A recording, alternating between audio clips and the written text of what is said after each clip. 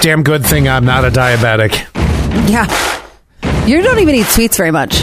No, I mean, you're right. I don't go crazy on the sweets, but thank goodness. Not somebody that I've ever thought, oh, he's gained so much weight, he's borderlining even diabetes. Well, apparently Queen's We Will Rock You can replace insulin injections for diabetics. How? And you know, the reason I would die, I hate Queen. But how does that work? Well, I'll share it with you. Queen's We Will Rock You isn't just good for pumping up sports fans, which, excuse me, pardon me. A new study says it can also rock your diabetes away.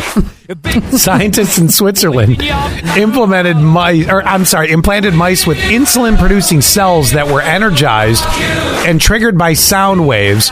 Something loud and bassy.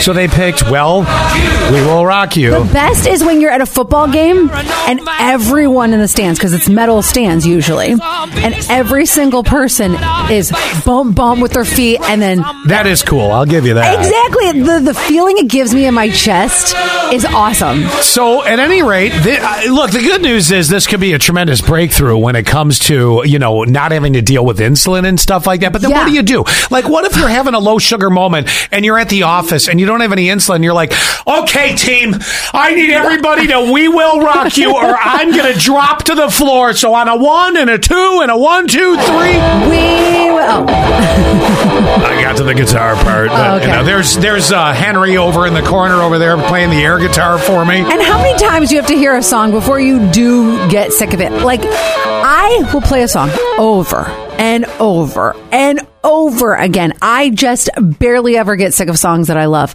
But then after you burn it out. 3 months, especially after everyone around me is like, okay, we get it. You love the song. I will on repeat over and over again in my car too. Yes, exactly.